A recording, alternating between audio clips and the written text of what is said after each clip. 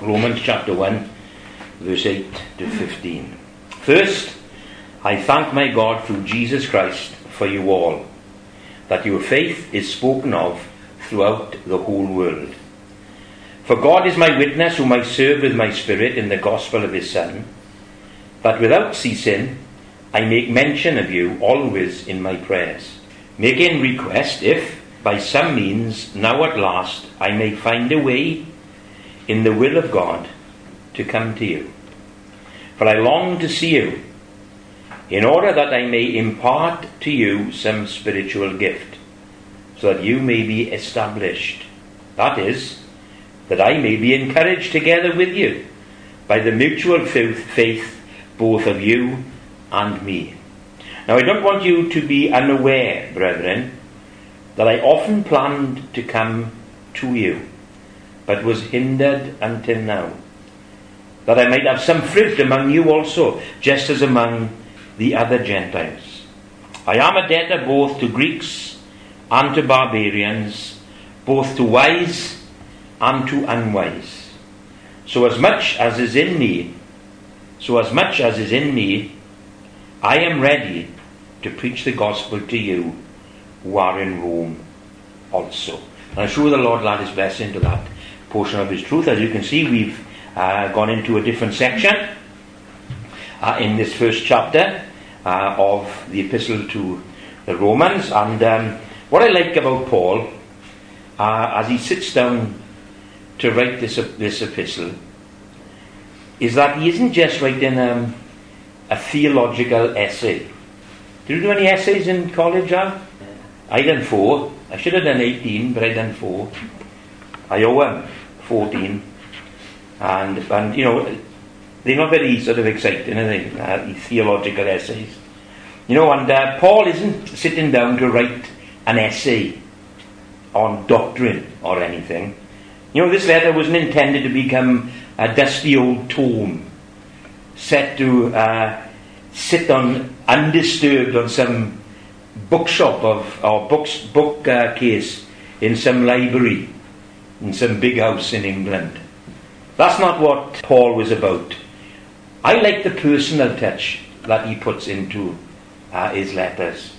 And I like this part of the letter because it seems to be very personal, that he's speaking to them on a personal level. In fact, all of his epistles, he always takes time to be personal. You know, I've often said when you study the book of Galatians that he wants to get on with his subject. He's got a burning subject in his heart, and he wants it to be out there amongst the Galatians so that they know where they were going wrong, so that they could come back to the place where they were. He wanted to get straight to the point, but you notice that it's a personal rebuke that he gives to them. Not a theological thing or an academic thing. It's a personal rebuke.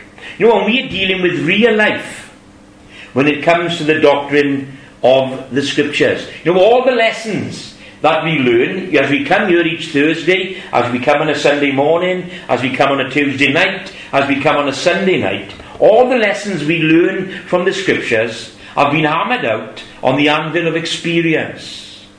And they haven't been thought out in some classroom or there's some academic edifice. They are personal. Paul is personal. You know, and he wants to introduce us to a personal God. And that's why I love to read these letters and love to study them.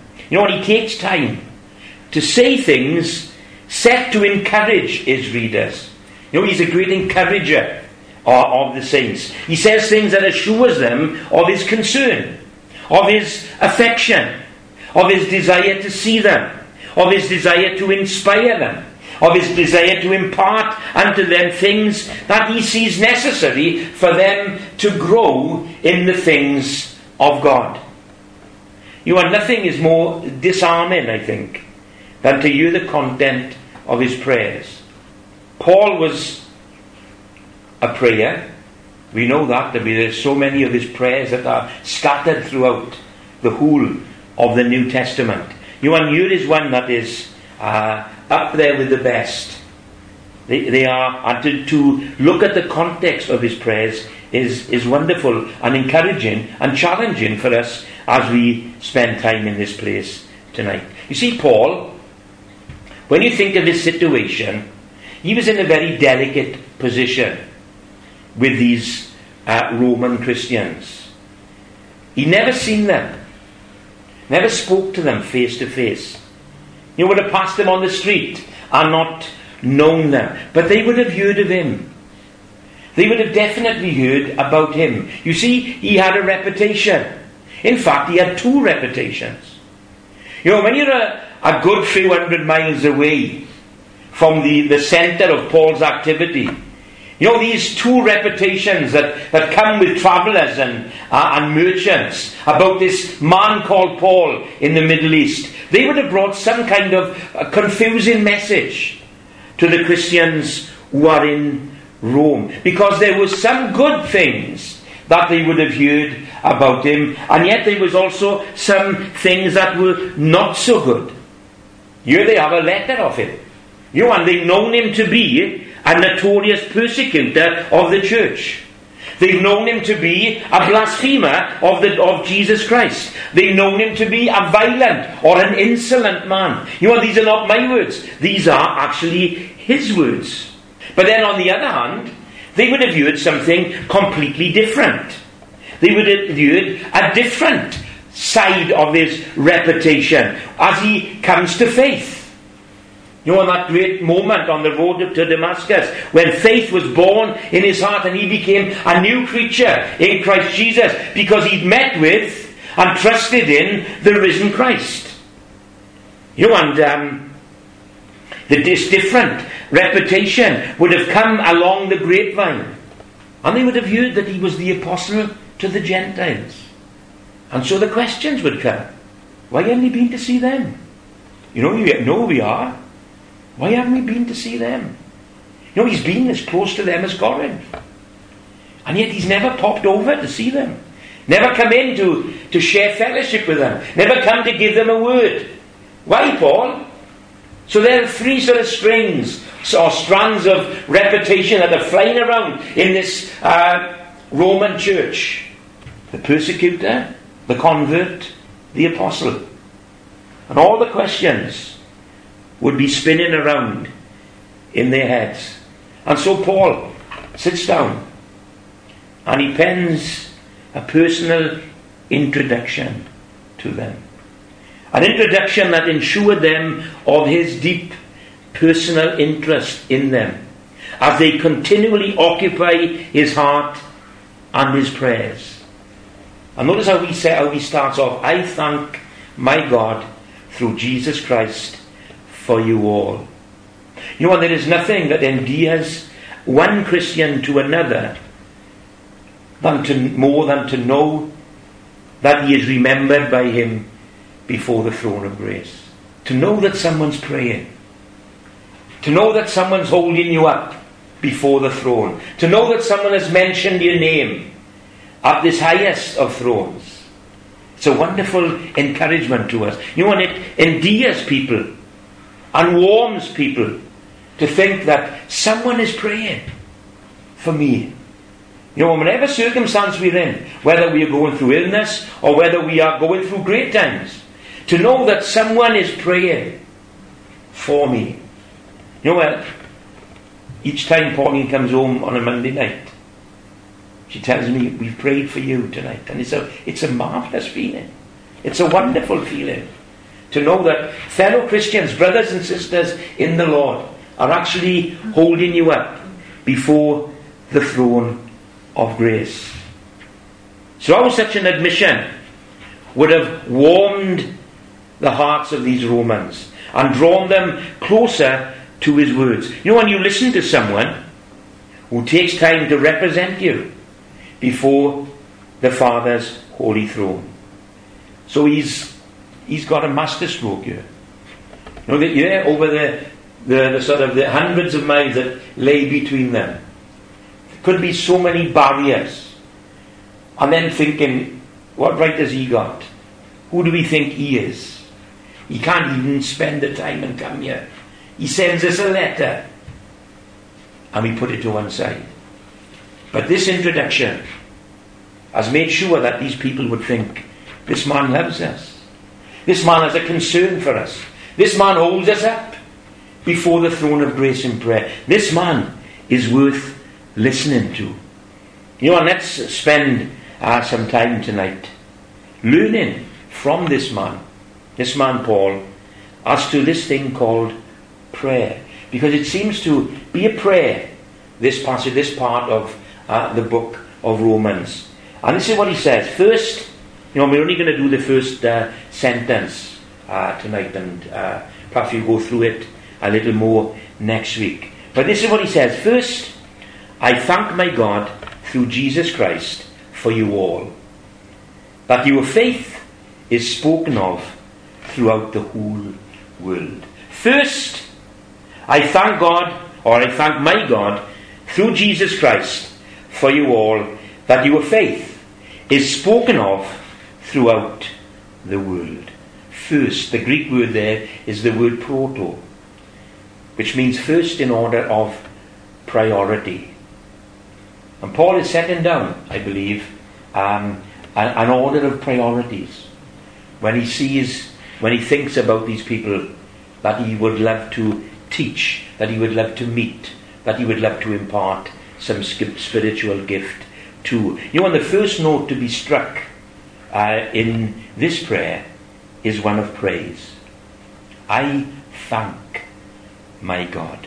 I thank my God. It seems to take precedence over request. So often we come to the Lord with our requests.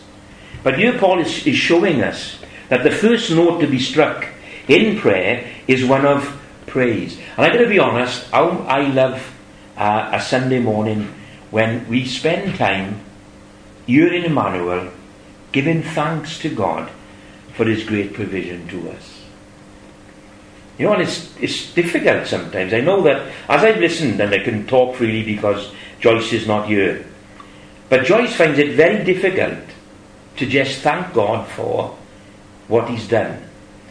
And I listen to the prayers, and each person who gets up on a Sunday morning will give thanks to God and glorify his name and thank him for the blood and for the cross and for his love and for his grace. And then they will sit down, and then Joyce will get up and she'll go halfway, and then she'll start requesting things. It's a difficult thing for us, as especially for people like Joyce who've spent their whole life in prayer. She is, I would consider her to be a prayer warrior, and in her lifetime, and she's always been used to asking. And so this Sunday morning stuff, when the pastor says, let's just give thanks, it's alien to her. But I love it. I love sitting here and listening to men and women giving thanks to God, thanking him for the cross, thanking him for the blood, thanking him for his love, thanking him for his grace. Yes, there are times when we make requests.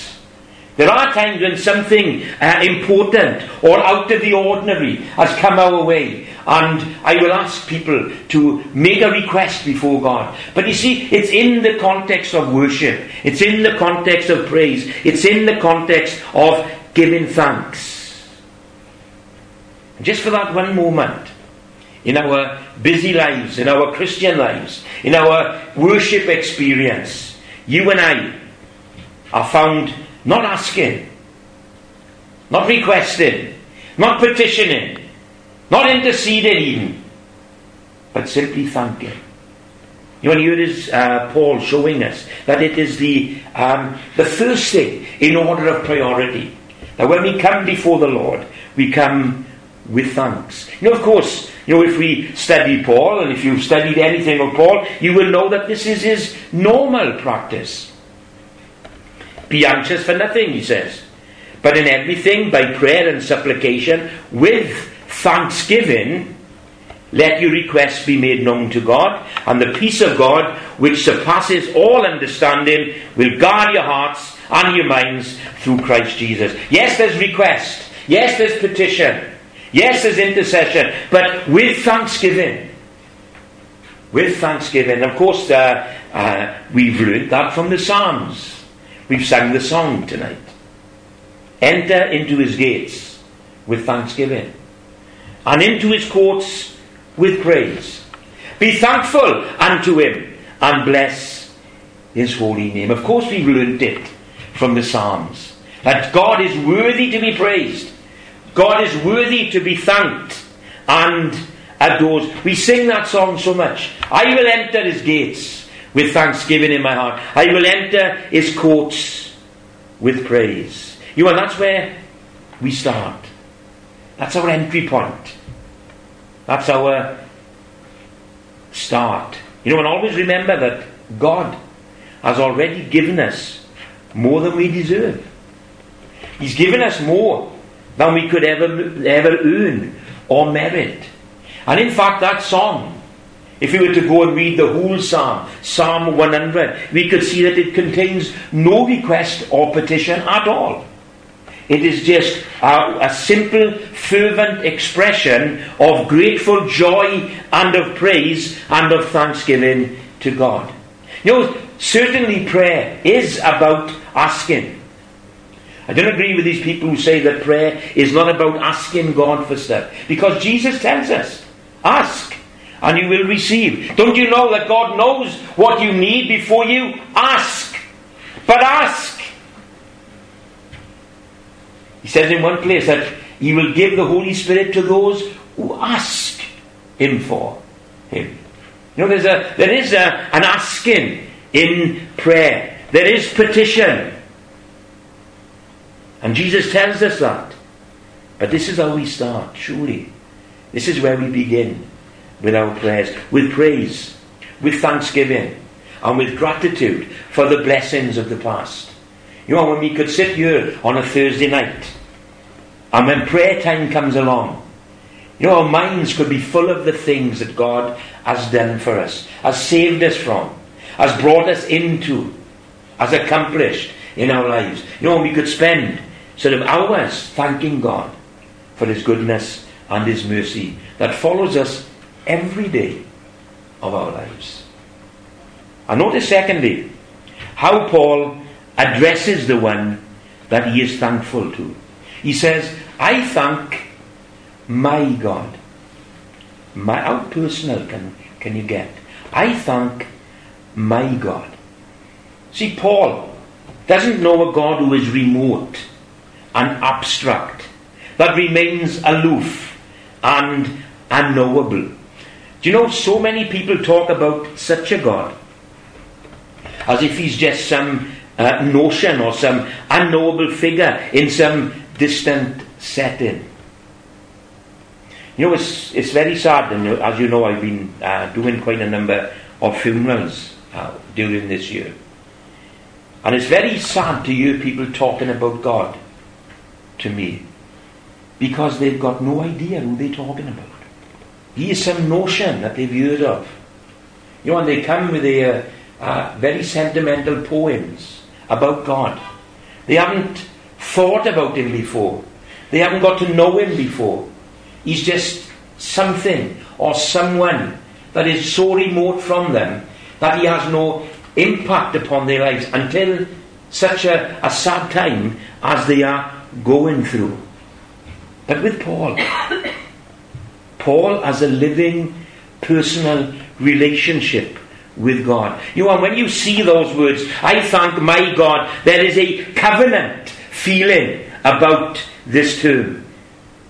A covenant feeling. And you know, that's the same with us. He is our God. And there is a covenant feeling in the way that we relate to him. Why? Because he has made a covenant with us. He has come down and he's made a covenant with us. A covenant that has been kept. A covenant that has been sealed with the blood of his dear Son. A covenant of love. A covenant of grace. A covenant of peace and of joy. A covenant of knowing him. I thank God for the position that I find myself in. That when I talk about God, I'm not talking about an abstract concept over there or someone remote in some inaccessible place. I'm talking about someone who lives within, dwells within me, who walks with me, who talks with me. That's who I'm talking about. And that's what Paul is talking about. He's talking about someone that he knows personally. No, he's He elaborates in 2 Corinthians chapter 6 when he talks of the bond that he has with God in such cherished terms of covenant relationship. He says, for you are the temple of the living God. And as God has said, I will dwell in them, and I will walk among them, and I will be their God, and they shall be my people. Here is the God that Paul is serving. And I thank God I know him, because he's the one that I know as well. He has made himself known to me on such personal terms. And who would ever forget the lyrics of the Song of Moses as he stood on the banks of the Red Sea? I will sing to the Lord, for he has triumphed gloriously. The horse and its rider he has thrown into the sea. The Lord is my strength and my song. He's become my salvation. He's my God. My God. And I will praise him. He's my Father's God. And I will exalt him. You see, Paul had made himself known to God. God has made himself known, to Paul. You know, and I was thinking about Paul saying those words.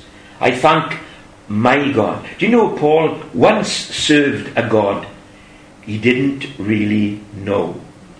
He didn't really understand. He served a God that he couldn't relate to in any way, shape or form. Yes, he obeyed the rules.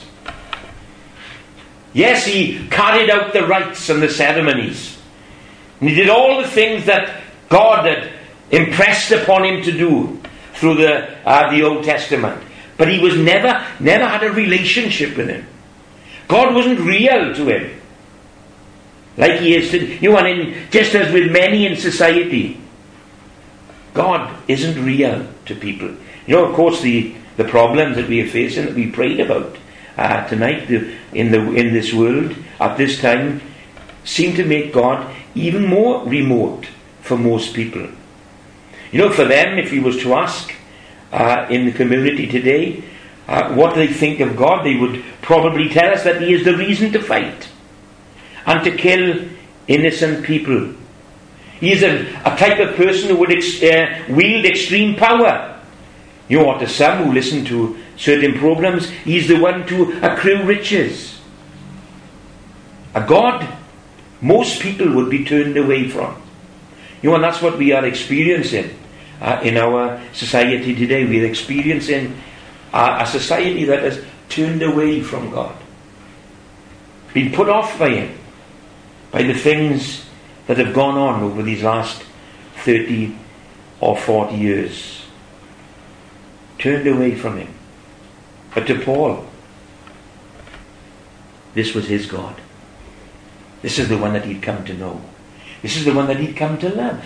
Love God. How can you love God whom you can't see? This is the one that he had come to love. Because this is the one who has made himself known to us through the coming in the flesh of his dear Son, the Lord Jesus Christ. You know, as the season of Christmas has snuck up on us again, taken us completely unawares, it will be our pleasure, once we get over the sort of the fear of Christmas coming upon us so soon, it will be our pleasure as we gather together in this place to worship the newborn King. Why? Because he has become knowable. He has made God knowable. He has made God touchable. He has made God human. So we can understand him. So we can know him. What did the pastor of Hebrews say? But we see Jesus, who was made a little lower than the angels for the suffering of death.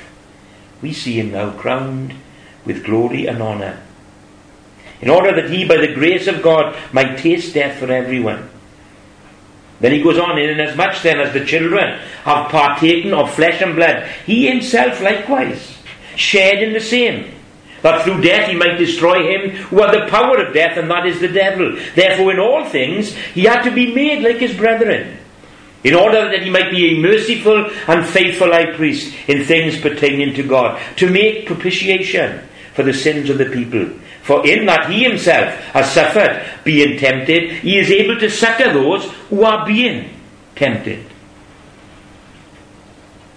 to our relief and to our joy, God, the Almighty, the Sovereign, the one who alone has immortality, dwelling in unapproachable light, whom no man has seen or can see, he has made himself visible.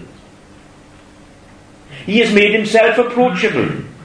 He has made himself tangible in Christ. What an amazing God we serve. He's no longer that abstract notion or that inaccessible person or that unapproachable deity. He has come as closer than our hands and our feet. He walks by the side of us. He sticks closer than a brother. He knows us and he feels with us, and he is touched with the feelings of our infirmities. That's how close my God has come to me. And that brings us to the third thought tonight, and that is Paul's only ground of approach. How do you approach God? And here it is. I thank my God through Jesus Christ. Through Jesus Christ. I've said already that God is a non-starter to the masses of humanity. I give you a challenge. Try seeing the invisible. Try approaching the unapproachable. Try relating to the immortal. It's impossible to do that. And even for us today, those attributes of God are still the same. He is still invisible. He is still unapproachable. He is still immortal. He hasn't changed. God hasn't changed one iota from his highly exalted position and nature. We could call him with the hymnist ineffable. Ineffable. Someone too great or too extreme to be expressed or described in words. And although, like Paul, God is my God, yet he remains ineffably holy and pure.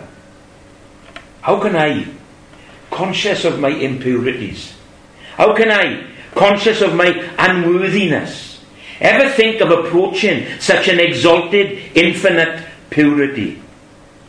And here, Paul shows us the blessed answer to our request. I have access in and through Jesus Christ. Paul is going to return to this thought when we come to chapter 5, and that's why we started our service tonight reading the first 12 verses of chapter 5 of Romans, because this is the verse that I love so much. Therefore, having been justified by faith, we have peace with God through our Lord Jesus Christ, through whom also, through the Lord Jesus Christ, we also have access by faith into this grace in which we stand and rejoice in the hope of the glory of God. It's through Christ. It's in Christ. It's because of Christ. And could we ever think of coming any other way? Have we ever thought about coming any other way? Could we ever think that in and of ourselves we are good enough? Could we ever think that we could ever earn the right to have an audience with such excellence? Could we ever think that God would ever lower his standards to accommodate us? I think sometimes that even as Christians who believe and know the Lord Jesus Christ as their Saviour, sometimes we are more comfortable coming to God in prayer if we've been more spiritual beforehand. If we've been to church as many times as we can, if we've read the Word more than normal, if we've prayed more than normal, if we've witnessed more than normal, we seem to have a confidence that he's going to hear us because we've been spiritually good. And then on the other hand, we are sometimes a little embarrassed as we come because we've missed church a few times. We missed coming before the throne of grace. We've missed sitting down and reading his word. We've missed opportunities to witness. And there's a little bit of embarrassment as we come before the throne of grace. What does he think of us? What does he think of us? Are we got a nerve to come before him. You know, the truth is, we don't deserve this esteemed privilege of prayer, whatever we've done, or whatever we haven't done. It's a throne of grace. And we go through, not our own merit, but we go through Jesus Christ. This is what he says. I am the way. This is what David told us in his prayer tonight, or when we listened in his prayer. I am the way, the truth, and the life. No one comes to the Father except through me. No one, not even Paul.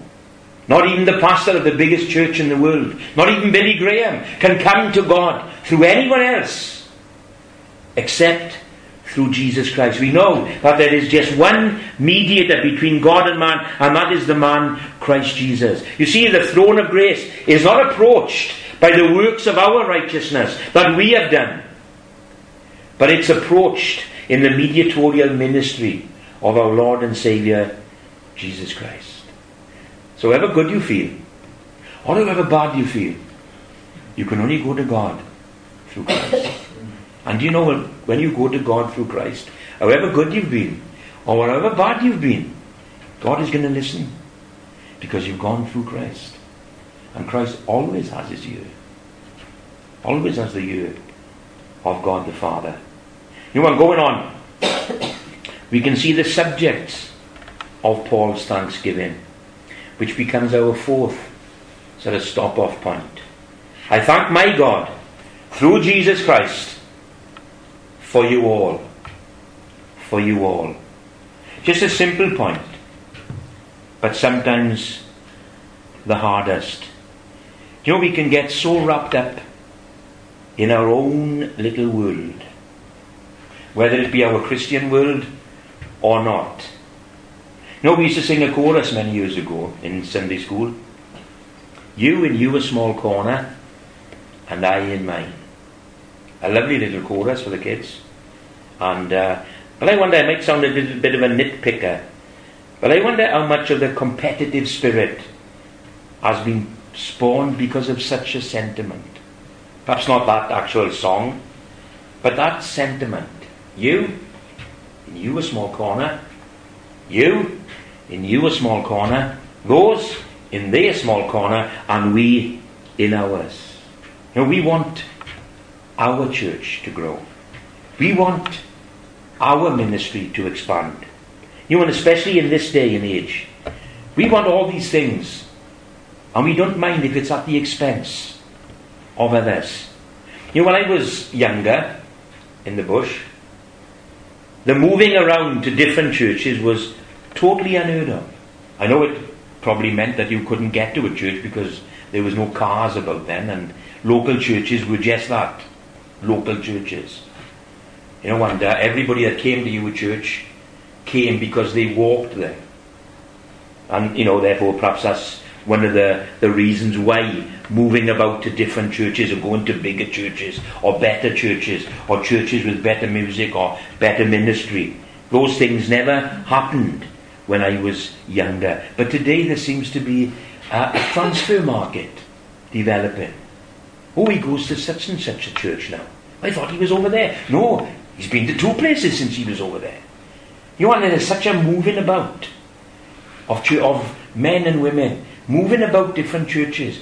And some are being enticed to move to different places in the kingdom. Why? Because we want our church to grow. We want our ministry to expand. We want our building to be extended. We want our name to be put forward. But here Paul shows us that it's just one kingdom that is being built. He was in Jerusalem, they were in Rome. It's a big difference. But he thanked God for them all. Why? Because there's just one kingdom that is being built, and it's not mine. And it's not the church down the road. There's only one church that will populate heaven, and it's not ours, and it's not theirs. It's Christ's. It's Christ's. And Paul understood this.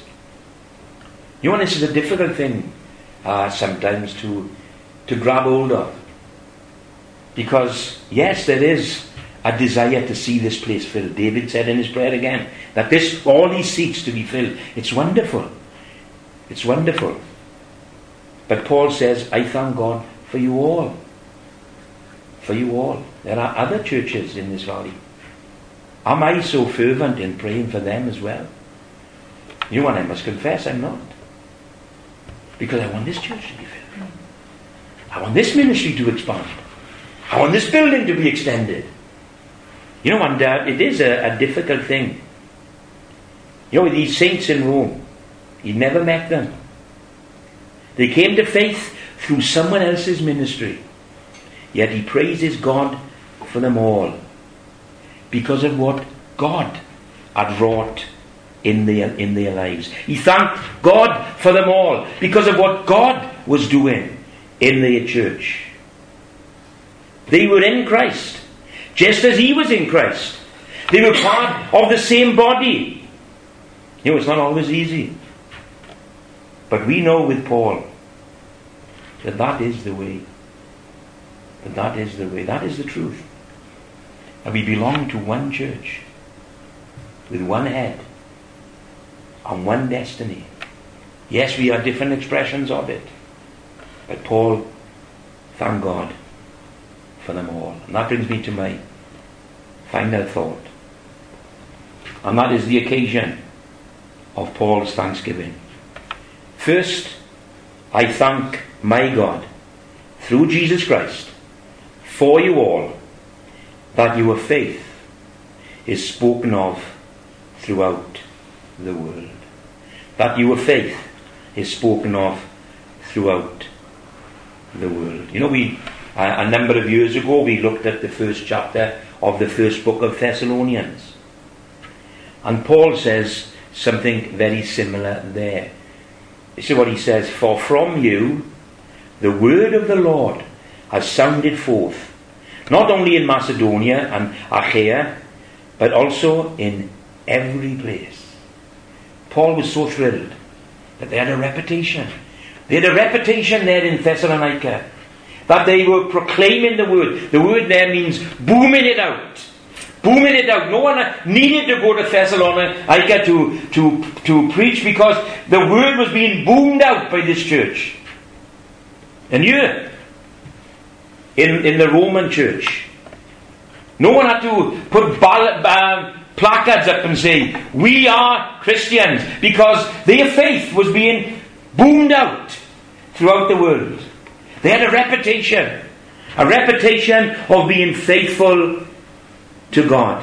You know, what a joy for any pastor and any church leadership to see those of the flock with such a grasp of what God has done for them and in them, that they can't help but noise it abroad.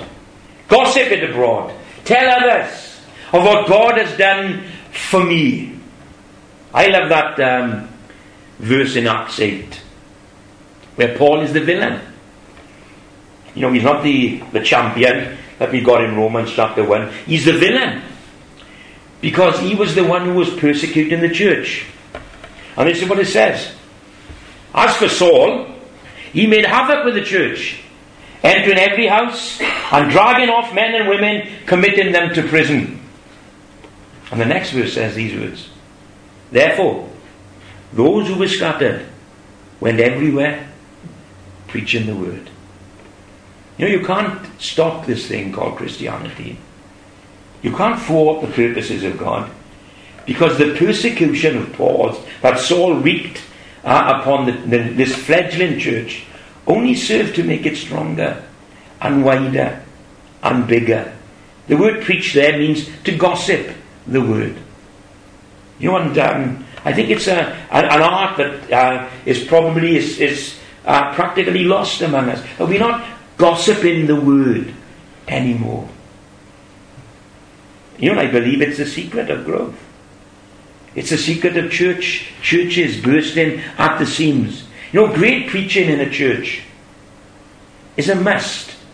You know, you've got to be able to come here and expect the person who is standing in the pulpit to preach the word of God.